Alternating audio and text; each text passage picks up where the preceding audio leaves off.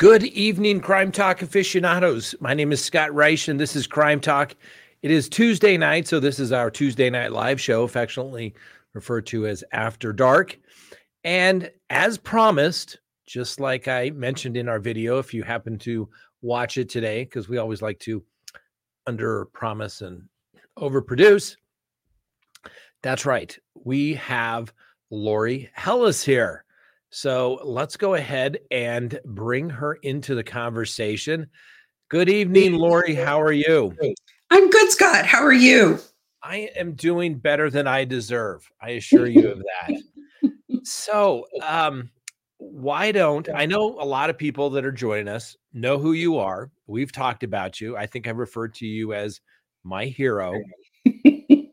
But why don't you give me kind of a quick bio for everyone out there so they know who you are and what you do and why you bring some credibility to the whole situation with trying to get access to the court files in the Lori Vallow, Chad Daybell matter. Take it away. Sure. Well, I practiced law for 27 years. I'm a retired criminal attorney. Did both prosecution and defense. Definitely preferred defense. So I retired to write and decided that I was going to write a book about the Vallow and Daybell case. So I'm under contract to write a book and just waiting for the trial to happen so I can finish that. In the meantime, I started a newsletter because I felt like there were a lot of people who had a lot of questions about the legal parts of things. So the newsletter sort of focuses on that, although my book won't focus just on the legal. And so I used to appear pretty frequently with on a friend's YouTube channel covering true crime.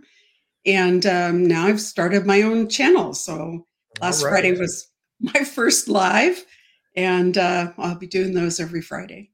Great. More competition. No, I think it's great. So why don't you give us a plug as to your new channel? What do they have to search to find it?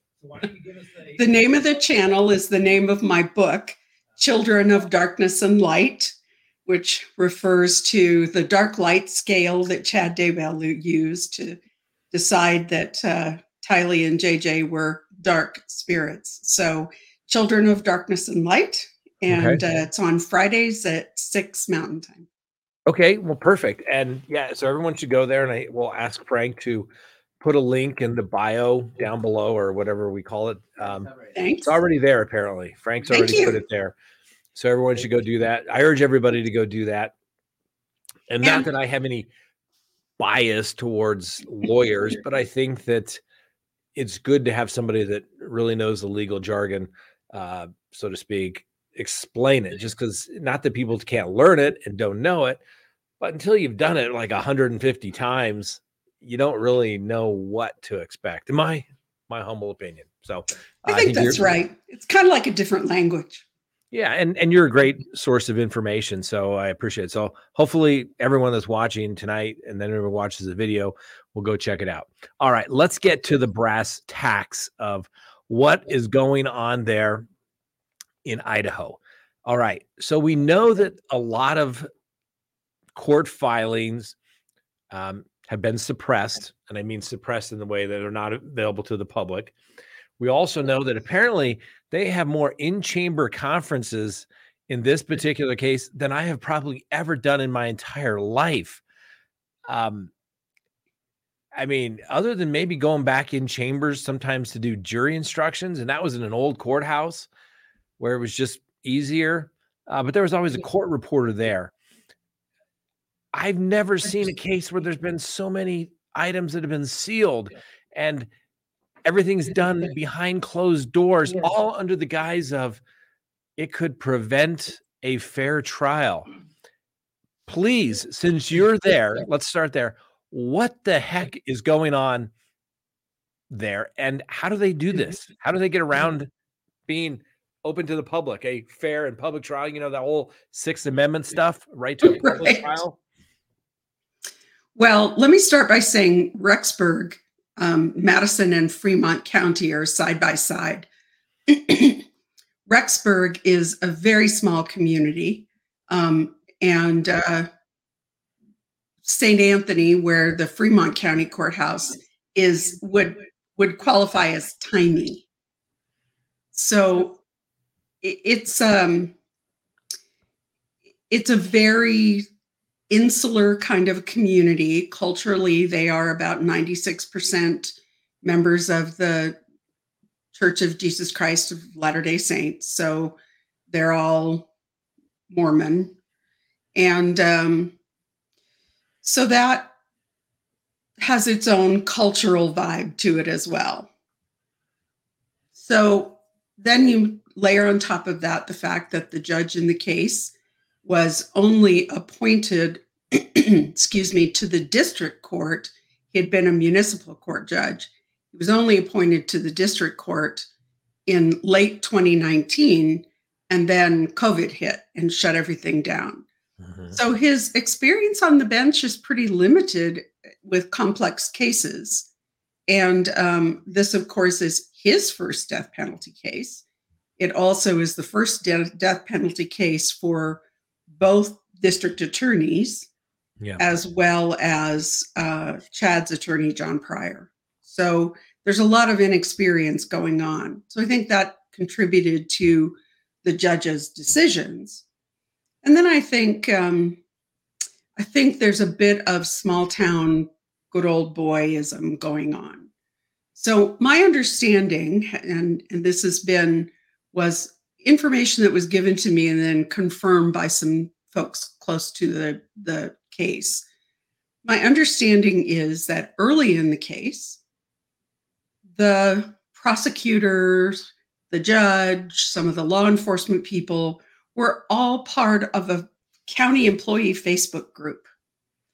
And at some point, they made some comments about the case.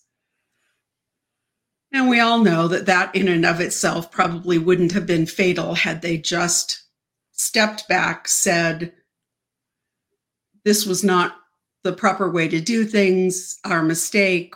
We now have policies in place. That's all been scrubbed. And we've counseled all of our folks that that's not acceptable behavior. I think that probably would have been enough to deal with the issue. Let me ask you a question. Let me interrupt you. Sure. Do you know the name of this Facebook group? I don't. I mean, okay. Yeah, I don't right off the top of my head. Okay. So the person who discovered it called it to the attention of both the prosecution and the defense.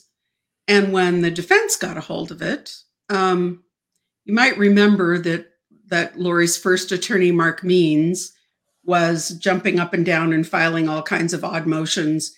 And it appears that he was right, that there was something untoward going on, but he was not experienced enough to be able to deal with it in the proper way. Mm-hmm. So, but my understanding is that there have been filings questioning the level of bias with the prosecution and with the grand jury as well. And all of those motions have been sealed. Yeah. So let me ask you. So, I mean, we got so much to talk about. I'm going to try to, I mean, seriously, there's so much. So Mark Means, the original attorney for Lori Vallow, he was crazy, right? I mean, not crazy, but it seemed like his inexperience was getting the best of him. And he didn't know exactly which way to go with it, probably just from inexperience of not doing criminal work, but he thought something was wrong. And one of the motions I recall, they got the bar involved to, sanction them. They did an investigation. They said no harm, no foul, nothing there. And frankly, I agree with it based upon what I knew. But if, the prosecution people or people that work there, like you said, I mean, they can have their opinions. I mean, we've all seen it where somebody from a police department says something inappropriate and they get fired. Like you said, what is so terrible about that? I mean, it's not going to affect Robert Wood's election or anything like that, is it? In Rexburg? I would doubt it, but I'd probably get a few votes out of it. Right. You can get already 99%. But But I think the more troubling thing is the lengths to which they've gone to cover it up. And why would they do that? Because it's a small town and they all protect one another. Yeah. So obviously, John Pryor filed motions regarding these issues, the grand jury issues, etc. Right. He asked for permission to appeal, i.e. an interlocutory appeal on a couple of issues. And I think Judge Boyce granted him the right to do that on a couple of motions that were kind of sealed, I guess. I can't find anything. Is there? I mean, the Court of Appeals can't be sealed as well either, can it? I don't think he's filed them yet. Okay. I don't think he's filed them with the Court of Appeals yet. So I think that may be why they can't be found yet. Okay. I'm no, like I said, I try not to do appellate work. I have a guy in my office that does it. He's great at it. But there's timelines. And it seems like, is it just me, or there are no real solid timelines on anything in this case? No, and actually that was discussed at the last hearing, that both sides asked the judge to set some clear timelines and some clear deadlines for motions. So, I mean, you practiced law for 27 years. When you got to arraignment, the judge said, how much time do you need for motion? Well, give me 30 days, Your Honor. And you met that guideline. Right. And if you don't meet it, you have to ask for leave or permission to file outside of that. And you better have some good reason for that. But I've never seen anything so piecemeal in my life. Yeah, it's been pretty disorganized. So both sides actually pointed out to the judge that they would like to have motion deadlines. So we'll see whether he sets them or not. Well, speaking of motions deadlines, you filed a couple of motions with the court. And we've talked about it here where you filed a motion. And I think it's interesting that, you are an interested party, even though you try to intervene. No such thing exists in the criminal code, unless, of course, you're the official press from one of the newspapers. Then you can be an intervener when it's convenient. But if you're Lori Hellis, who's trying to get access and saying, Judge, you didn't do it right, you have no standing. And he nitpicked everything he could to delay your filings. That's right. But ultimately, what did you file and what took place at the hearing on October 13th, I think? So ultimately, I filed motions as a third party, as a non-party movement, I think is what they made me call myself.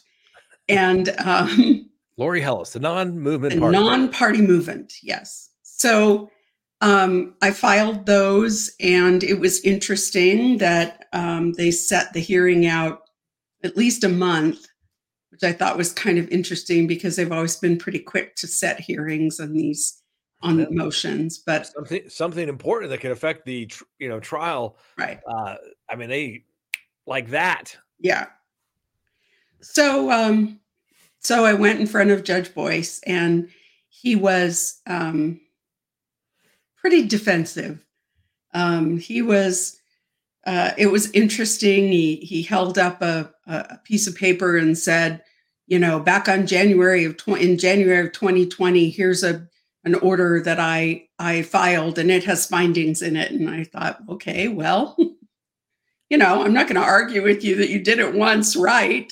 I seem to recall that might have been the case, but what about the other 25 or more that are in the court record that you didn't bother with? Yeah. So one of the things that is most fascinating to me is you asked about these meetings in chambers, and they kept going back into chambers because John Pryor would say, I have a matter for the court that falls under the court's order. And at first I thought, what in the heck is he talking about? What order? There's a secret gag order. There's a gag order in that case that keeps the parties and their lawyers from talking about the case, and it's sealed. Well, did the court do that on its own motion, or did the prosecution? Don't know. Because everything's sealed. I can't tell. I can't tell who asked for it to be sealed. I have no idea. But have you ever heard of a sealed gag order before? No.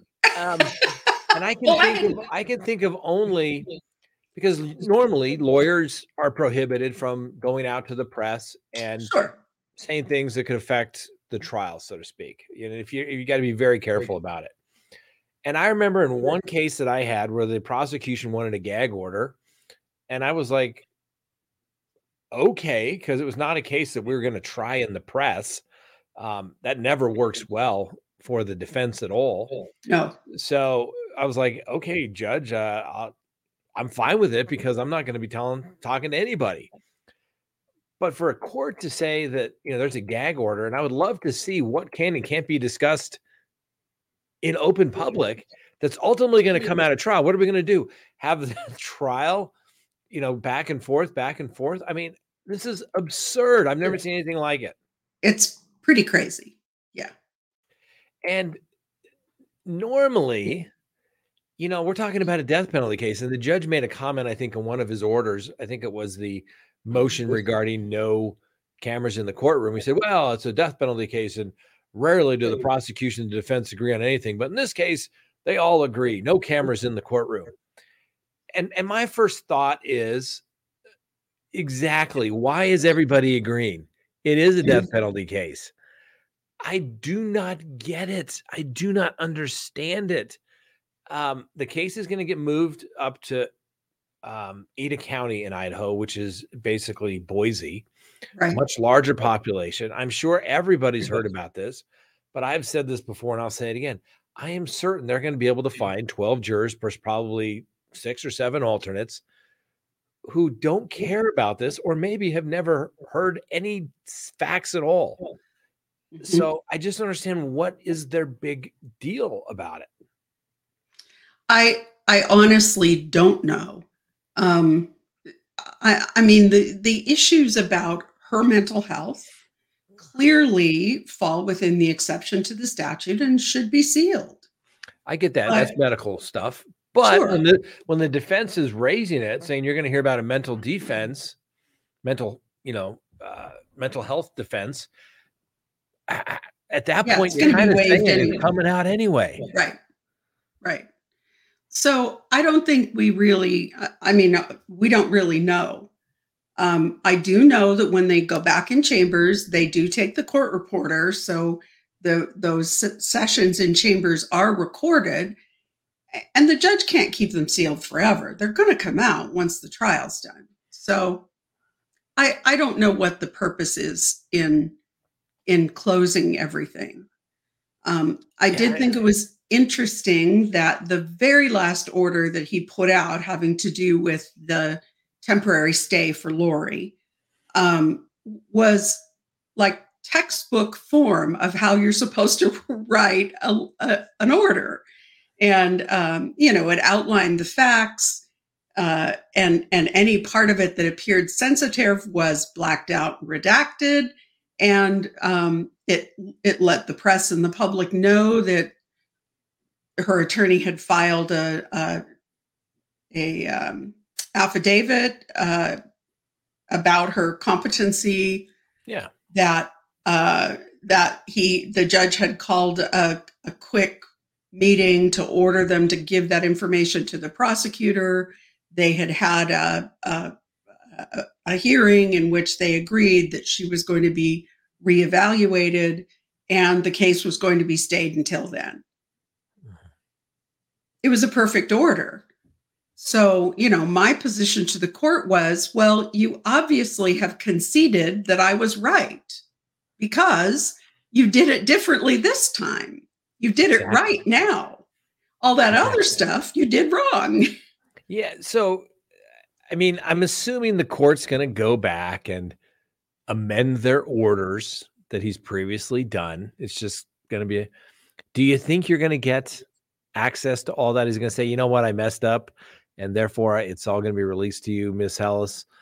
Or do you think he's going to go back and amend his orders to make them compliant with the statute? Well, I think that's going to depend on how closely the media committee of the Idaho Supreme Court is looking at this. Okay.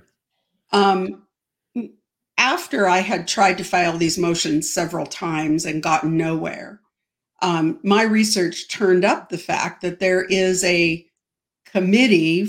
The Supreme Court, Idaho Supreme Court, has a committee, and their job is to mediate disagreements between the press and the bench.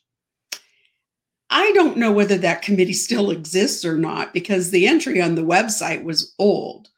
But I wrote a letter to them. I called to begin with and said, how do you get something? Yeah. How do you get something in front of this committee?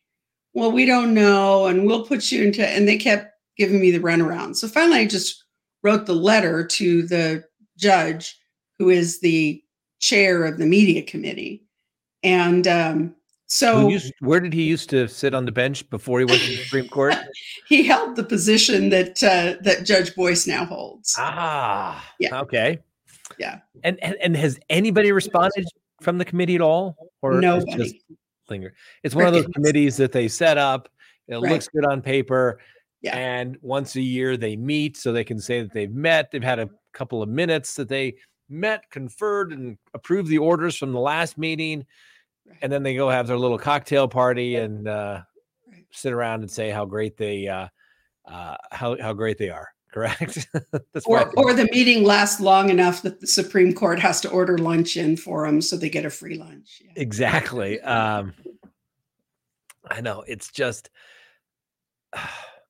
So what's your gut feeling? I mean, I practice criminal defense as long as you have. I can usually read the tea leaves when it comes to how the judge is going to rule. What do you think the judge is going to do? I think you're right. I think he's going to unseal enough to sort of make a token effort at it.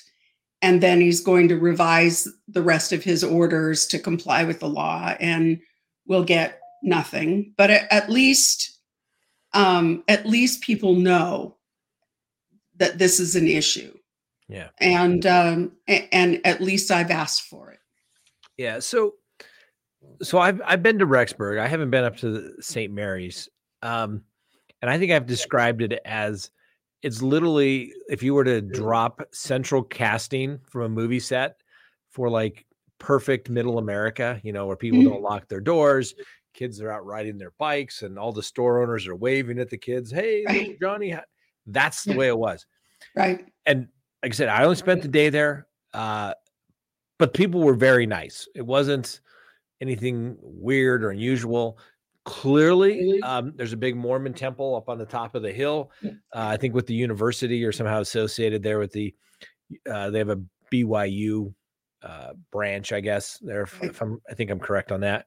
Yes. But it's kind of like Salt Lake City, where you go there and you're like, the first thing that jumps out at you is, how clean it is. Mm-hmm. There's no trash, no dirt. Right. Spotless. No homeless people. Yeah. Yeah. But I guess my question is people keep talking about the Mormon Church in this.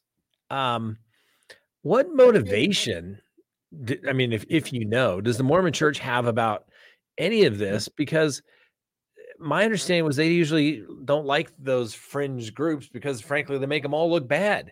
So why not just launch these two, throw them under the bus, figuratively, and let the chips fall where they may and say, we're not associated with these people. Well, I think in a lot of ways the church has, but I think it's important. I think it's important to distinguish between the church writ large, that monolithic political body with its headquarters in Salt Lake, from LDS church culture. So you have people who have cradle to grave grown up within the structure of and the doctrine of the church.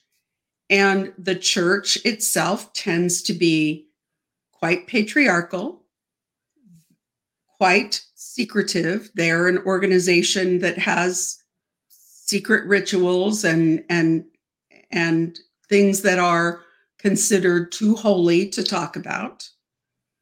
And so you have people who have been raised in that culture, regardless of whether the church as an institution is saying, we don't want anything to do with these people. They are pariahs. They don't espouse our doctrine. The people who are involved in the case still live within that culture. And so it is a secretive, protective kind of culture. And I think that's where people make the mistake of saying, well, the church is involved. It really isn't. The church, in fact, has done everything they can to distance themselves from this case. Yeah. I mean, I was talking to someone who is a longtime church member and was told at one time one of the very important church elders came from Salt Lake and to talk to their congregation. And this person said, wow, I bet they've come to talk about this case and the impact that it's having on the church and on the community.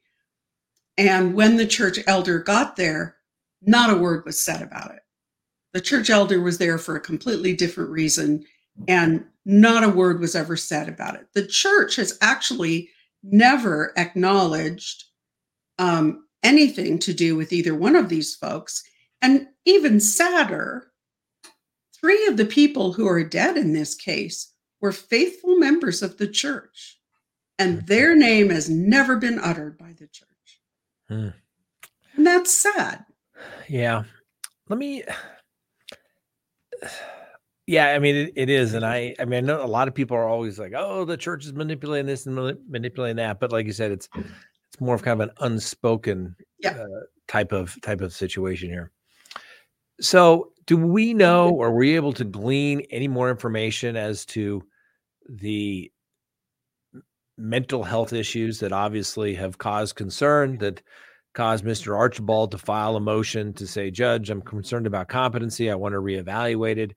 Were you able to glean anything from that, from the court proceedings, or is that all hidden once again in chambers, or even through conversations with people, outside?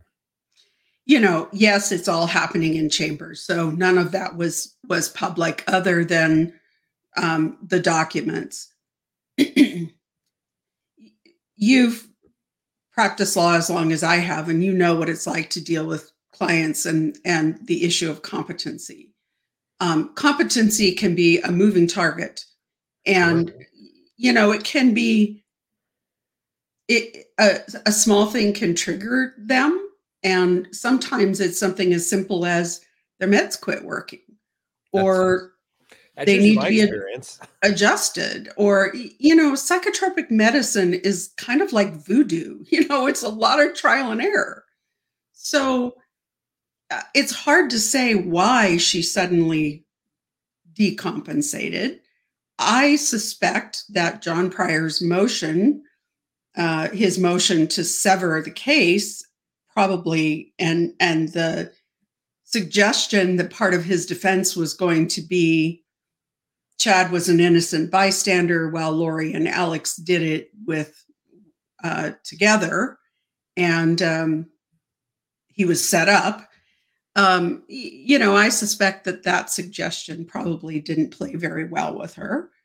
Remember, everything we know is that she still thinks they are the goddess and the chosen one, and they are exalted beings, and they are going straight to the celestial kingdom once their important work down here is done.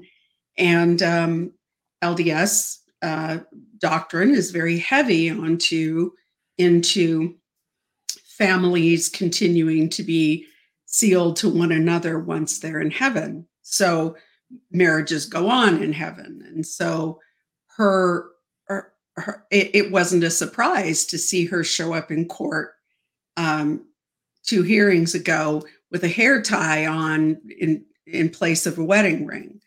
As far as she's concerned, she is still absolutely all in and all in on Chad. And so I can't imagine that went down too well when her attorney went over those motions with her, and it's very clear their defense is going to be some other dude did it. Yeah. The Saudi defense. I got somebody who's like, I don't like the way you say you called it, but I called it. You knew. We talked about this long ago. There's not a whole lot of defense out there for Chad, No, other than it wasn't me. I didn't know. Right. Sure, this lady, she was nice. She kind of, rocked my world. But next thing you know, man, everybody keeps dying around her. I'm kind of playing it cool. Had no idea what's going on. Maybe he knows something afterwards, which, accessory is a lot different than, being complicit in it. And conspiracy, sure. And then the next thing you know, my wife's getting shot at, and then ultimately she dies. And then Alex dies. All these coincidences, right? Mm-hmm. Just keeps coming. But so I don't know about your listeners, but I've had a lot of people ask me, why aren't they going to divorce? Who's going to file for divorce? Now, Idaho is interesting because the marital privilege does not apply if it involves the injury or death of one of the partner's children. Yeah. But it does apply when it has to do with Tammy's death. So it will apply in if there was any conspiracy going on in regards to Tammy's death. So I don't think anybody's in a really big hurry to get divorced. Yeah, that's interesting. And I don't think Mr. Pryor put that in any of his motions, something to the, I don't recall anybody asserting any privileges at that point. Not yet. Not yet. But once again, these are all the types of things that if we were able to actually see the motions, right, you and I, somebody kind of read between the lines, you can figure out it's not like we have any special knowledge, I guess, so to speak, but just a little more experience. And you can say, this is what I think is going to take place. Just from the motions that we have or orders that we have been given, it's just like, oh my gosh, I knew something was going on. I knew it. And I just don't get it. I've never seen anything like it before. Yeah. And frankly, I think somebody, Mr. Pryor should be filing motions saying, I want to revisit this protection order, Judge, because it's violating my client's right to a fair trial and things done in secrecy and not in a public courtroom. My experience is, I've seen it occasionally, like in juvenile cases where they kick everybody out of the courtroom. But for the most part, I don't care what's going on. You could be talking about the most heinous crime, the most embarrassing set of facts in the world. And I don't care if you're talking in the divorce court or whatever. Right. Anybody could diddy bop into that courtroom, have a seat, and sit there and listen to, the people's most private and most intimate things that are at issue. And nobody can say, would you please leave? That would be a violation. That would be a violation of the Sixth Amendment and the client's right to do that. And I just don't understand why people aren't, what's the word I'm looking for? Outraged. Yeah, I don't know. So to speak, and not making objections to it. Scott, in my experience, the only time that that documents or court proceedings were sealed was in the case where you had a child witness, say in a sex abuse case, and you wanted to protect the child witness or you wanted to protect the identity of a child witness. those are the only circumstances that I can recall in my career And having documents sealed. Yeah, maybe in a juvenile matter, but even if you do a trial where the child is a victim, they got to come to court. They still get to sit on the stand and cross-examine them. Maybe now they get to have the emotional support dog underneath the stand for them, but they still got to, get cross-examined. And so I just don't get what the secrecy is here. I mean, and if somebody on one side of the defense would start objecting to it, I just don't understand. I mean, I would think if Mr. Archibald's going to run a mental health defense, start planting that seed that she is not competent. She cannot form the requisite mental intent, i.e. knowingly do something, right? Right. You knew what you were doing. You were aware of your consequences. If you don't appreciate and understand the consequences, not like, oh, I didn't think I was going to get in that much trouble, but you really think that you're this princess goddess, right? You think you'd start planting that out there to somebody, maybe get some sympathetic juror. Oh, she's got a mental health issue.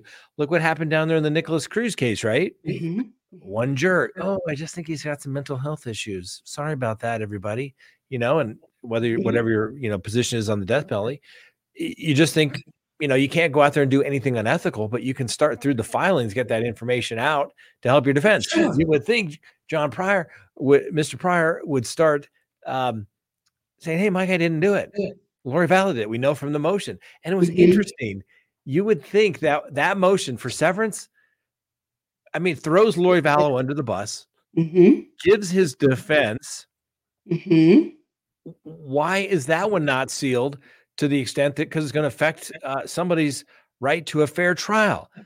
That's what I'm saying. Rulings seem arbitrary and capricious, but you can't really definitively say that because we don't know what's in that gag order that somebody agreed to or was ordered to come. Right. It's I don't know. I don't know when the gag order was entered. I don't know on whose motion. There's no way to know. And I think it's getting in the way of them being able to prosecute the case.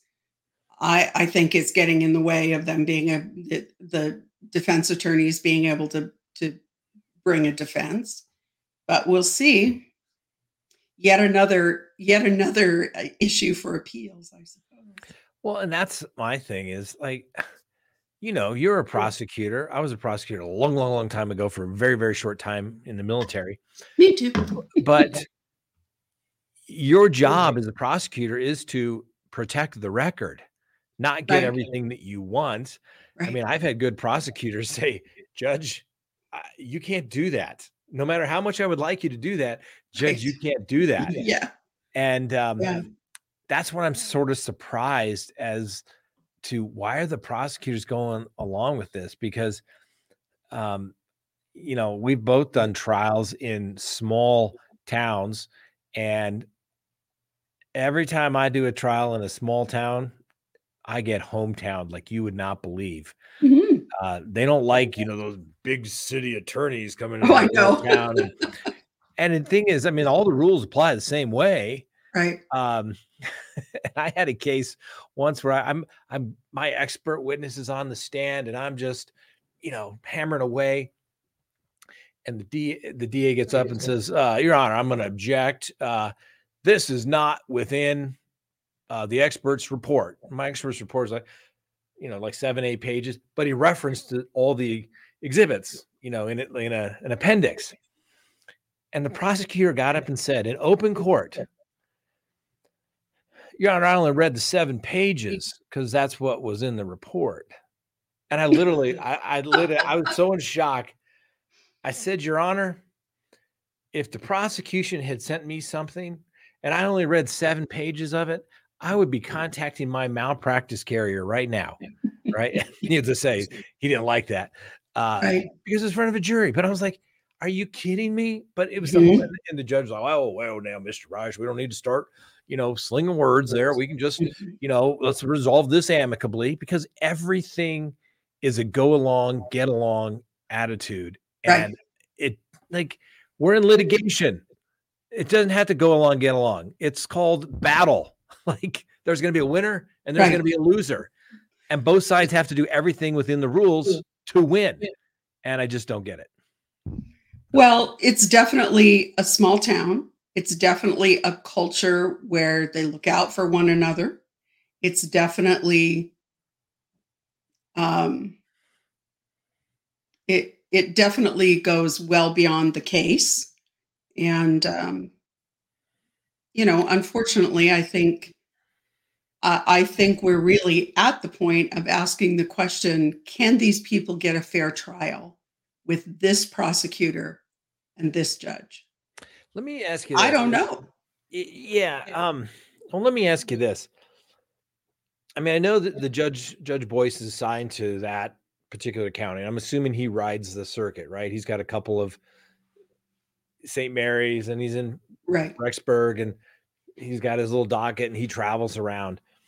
How many other judges sit on the district court bench down there that, frankly, have more experience, if that could be like, oh, you're so important to Judge Boyce. We're going to get you, something else, work on. I don't know that. I don't know how many judges there are in that judicial district. Okay. I know that there's one more because he's the administrative judge, but I don't know how many are riding I think that district has 3 or 4 counties. So so those judges spend more time on the road. Yeah. Going back and forth to all the jurisdictions, and they got set days and whatever. But, most death penalty judges, that becomes their full-time job. I've seen it when we had the case down there in Aurora for the Aurora Theater shooter case, the Batman one. Mm-hmm. Judge Samore, who's now in the Colorado Supreme Court, it was like his full-time job. I mean, it was like, this is what we're going to do, because the motions just kept coming. And it was all kinds of motions practice that I've seen little to nothing of in this particular case. I mean, I know we saw Archibald's motion saying, hey, it's unconstitutional to not let people who object to the death penalty sit on the jury panel. But that's going to be, denied. But that's kind of the motions practice that the death penalty stuff gets into. Right. And we haven't seen any of that yet. I haven't seen a single thing. So, So, yeah, I don't really know what it is about this case that has sort of been a magnet for all of this stuff that's just not quite right. I don't know what it is. Yeah, and I'm just surprised. And I know the media said, don't take the video away. And the judge said the media did nothing wrong. The media was following all the rules. But since now both sides don't want it, then I'm just not going to do it. I really wish, those newspapers and what have you pushed much earlier on. But I guess that's just water under the bridge at this point, because I couldn't believe that the whole judge's order has no appellate review whatsoever. Yeah, not in Idaho. I think it's interesting, though. He did mention in this hearing, talking about the continuance, that he's been coordinating and had a lot of conversation with Ada County, which is the court in Boise. He said before he granted the continuance motion, he wanted to talk to the folks in Boise and find out what the possibility was of setting the trial out, and what the possibility is of a new date. So, but I think what was interesting is I don't think that he really understands the import of of what's coming in Ada County when the trial starts. I mean, I don't think he really has wrapped his head around how many people are going to be there and how much media is going to be there. The other thing is, and I've talked to several of the family members, there are family members that are feeling that this really disenfranchises them because they can't take 3 months off from work and go to the trial. So not being able to see it streamed is a hardship for the victims' families. And some of the family members who are relatives of Kay and Larry Woodcocks are older and not in great health, and traveling to Boise for 3 months is just not in the cards. So I'm hoping that the families will express to Judge Boyce their continued concern about access. And I'm hoping that once Judge Boyce has the opportunity to talk to Ada County, he's going to realize what a problem no cameras in the courtroom could cause. I mean, one of my questions is in a lot of the bigger cases we've seen, Casey Anthony, Jodi Arias, those big cases, what happens is there's always too much press to get into the courtroom. And so they set up an overflow room for the press. Yeah. That's going to have a closed circuit feed. And if they put a closed circuit feed in there, what's to stop them from just live streaming that? So, yeah. And if you're going to stream it for the extra courtroom, why not just let the world see it?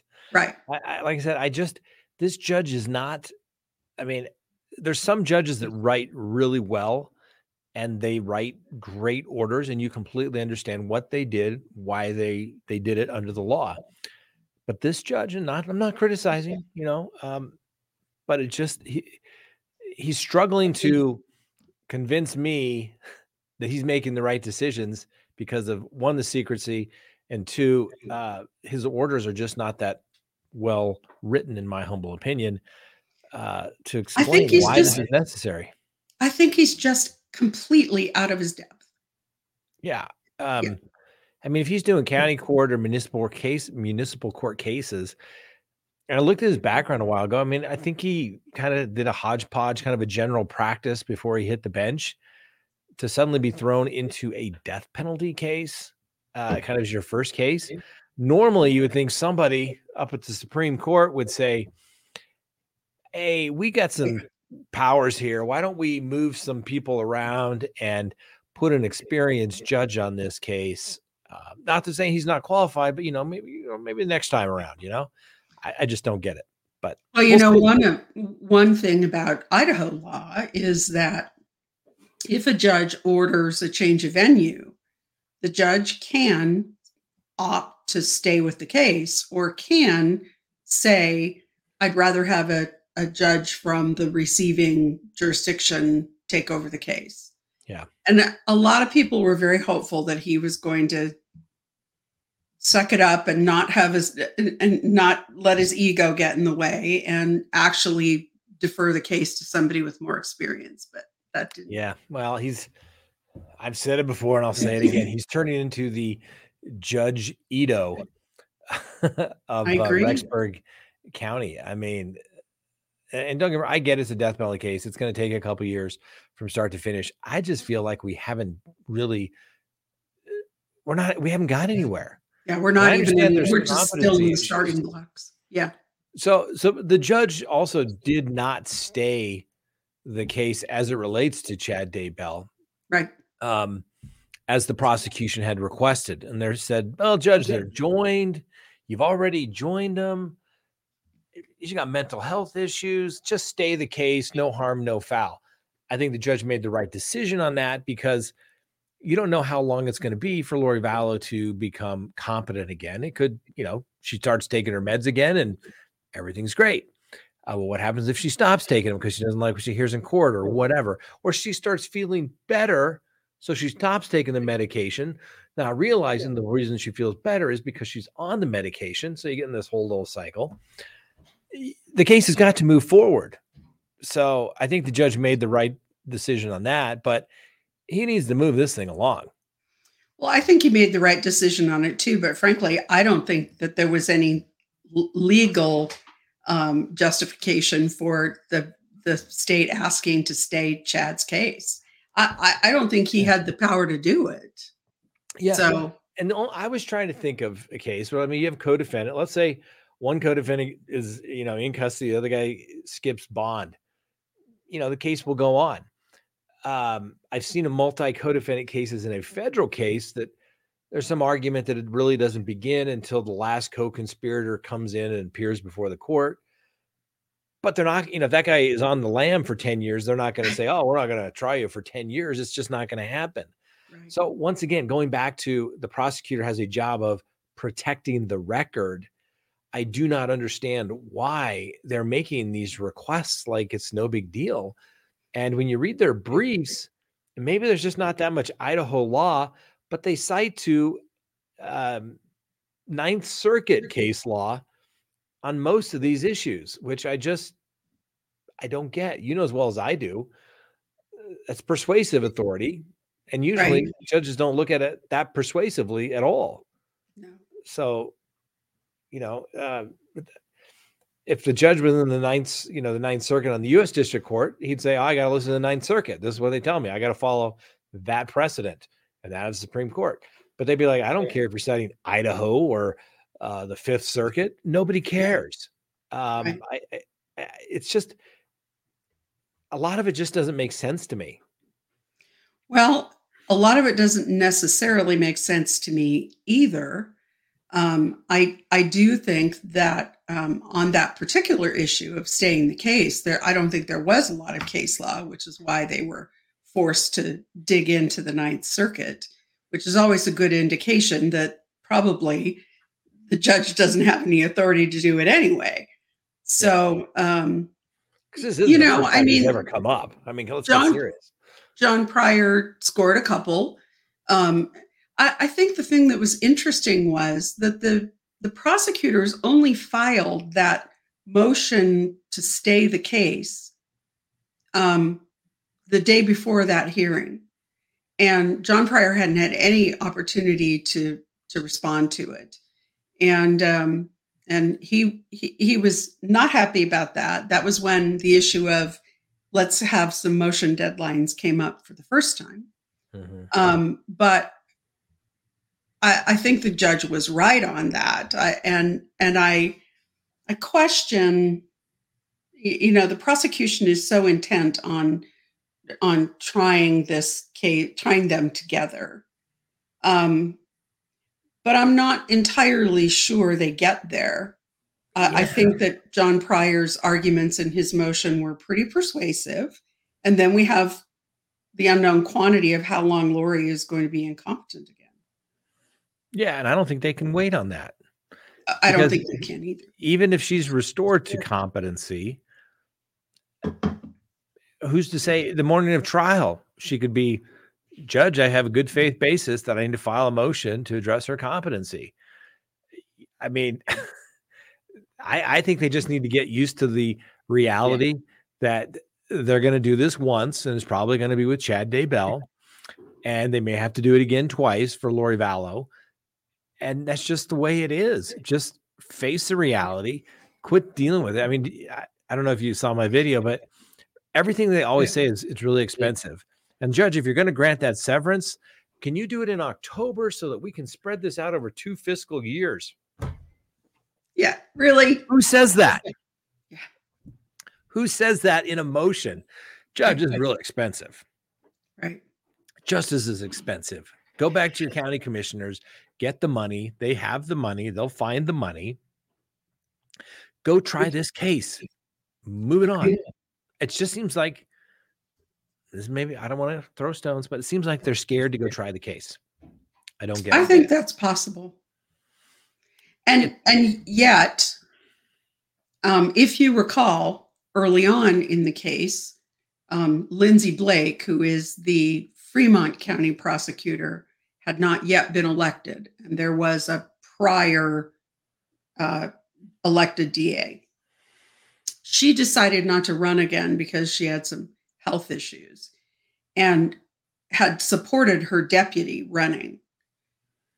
Then Lindsay Blake came back. She was a hometown girl, grew up in St. Anthony, and so she ran and won. But her predecessor was originally in charge of the investigation of Tammy Daybell's death. At the time, the children's bodies had not been found yet, so that was not a Fremont County case. But Tammy Daybell's death was a Fremont County case because it happened at Chad Daybell's home, which is about 100 yards over the border or the boundary. The county line, yeah. Right. So that prosecutor said from the beginning, I do not have the resources to deal with this very complex case. And she turned it over to the state AG, to the state attorney general. And the state attorney general had the case until Lindsay Blake was elected. And then she asked the AG for the case back. Now, see, I don't know why in two tiny little rural jurisdictions, they didn't all agree. These cases have got to go to the state AG. They have the resources, they have the money, they have the experienced attorneys to take care and prosecute this case. Suddenly you get the pot of money that the attorney general gets. Right. And we have something similar where rural communities, they can ask the attorney general for help on bigger cases. I've seen it. I've had cases where that's taken place. Usually it was smaller communities, but it was a big case and they frankly just don't have the resources to do it. Right. And they pick up the phone and nobody looked negatively upon anybody. It was just like, we're equals here. You guys do this part of the case, but it was a funding thing and they did it. Like I said, it wasn't a concession like, oh, we're just a bunch of country hayseeds and we can't get this correct at all. No, it's not the case at all. Some of the finest attorneys I've ever seen have been, rural attorneys out there. And like I said, I just don't understand what the big, why did she want it back? I mean, let the AG's office handle this. They're gonna rue the day that they said, oh, we're gonna keep this and prosecute it. Yeah, I don't really know why she wanted it back. I mean, I know that Rob Wood is very invested in the case. I know that he's very invested in finding justice. He's gotten to know the Woodcocks very well, and I think he's, like most prosecutors, made some commitments that, we're going to find these people and prosecute them. I don't know whether that has anything to do with his continued decision, but I mean, it certainly is a bit of hubris to say my little bitty town who has zero budget for this is going to hold on to this case when somebody else could probably do the job better. Yeah. It goes back to that rule. There's two types of people in the world, those that are humble and those that are about to be. And it's true. Never been wrong. It's part of my 12 undeniable truths. That's right. Life from a criminal defense attorney. And that one has never, ever, ever been wrong. And I get it. The emotion, the passion of it. But if your job is to do justice, sometimes you got to say, I need to send you off to somebody that frankly has done this before, Right. Our attorney general used to, before we got rid of the death penalty here, they used to have what they referred to as the death squad, where that was their job to go prosecute death penalty cases. And, that was their job. They had like 5 cases going on at any given time, and that was it. Right. So anyway, I don't know. So what's next? You got a channel. You're coming on Friday. You're going to be on once again. Plug your channel so that everybody that's watching is already in the comments below, I guess. Or what's what I'm looking for? Yeah, Frank, the link's below. Frank's already put it there. That perfect. It is called Children of Darkness and Light. That's the name of my book. And what's next is to keep researching, keep attending hearings, keep pushing to get files unsealed, and hopefully write the damn book if we ever get to trial. I know, because I'm looking for the book, the big, what do they have when books come out, right? A big book Oh, yeah, big book launch. Yeah. And then, you'll be able to spend all those royalty checks, and maybe it'll be good. It'll be really good. Hope so. Yeah. All right. Well, we hit that hour mark, and it's time to go. But I want to thank you for taking the time to join us. And I mean, I'm the person, I email you or call you and say, hey, can you talk? Yeah. What's exactly what's going on? Because I know you're going to be there. So it's you're a great source of information. And like I said, you're my hero. Telling the judge, you can't do that, because that's what lawyers do, right? Right. And I love it. Judge, you can't do that. No disrespect, but you can't do that, Judge. Right. And get yourself out of this pickle. So right. It's good. So anyway, you're my hero. Keep up the good work. Thanks. And thanks so much for having me on. Yeah, I'll try to tune in on Friday night. I have a very, very busy schedule. I'm joking. The other night it was Sunday, and I was like, is it only 7:30? Why am I ready for bed? Like, I'm tired. So anyway, all right. Lori Hellis, thank you for joining us. I'll be in touch with you throughout the week, and everybody go check out her show Friday night. What time is it go out? It goes out at 6 Pacific. That's 7 Mountain. I think I may have misspoken earlier. 6 Pacific. All right. Yeah. Everybody go check it out. All right. Thanks, Lori. Thanks. Bye. Bye. All right, everyone. That was our live for this evening. If you have not become a Patreon member, now would be a good time to do that, because we're going to roll into our Patreon show in just a couple of minutes. I have to make a phone call because the practice of law never rests, and got to call somebody back. So I'll do that. And as soon as I get done with that call, we'll go do our Patreon show. So please join us.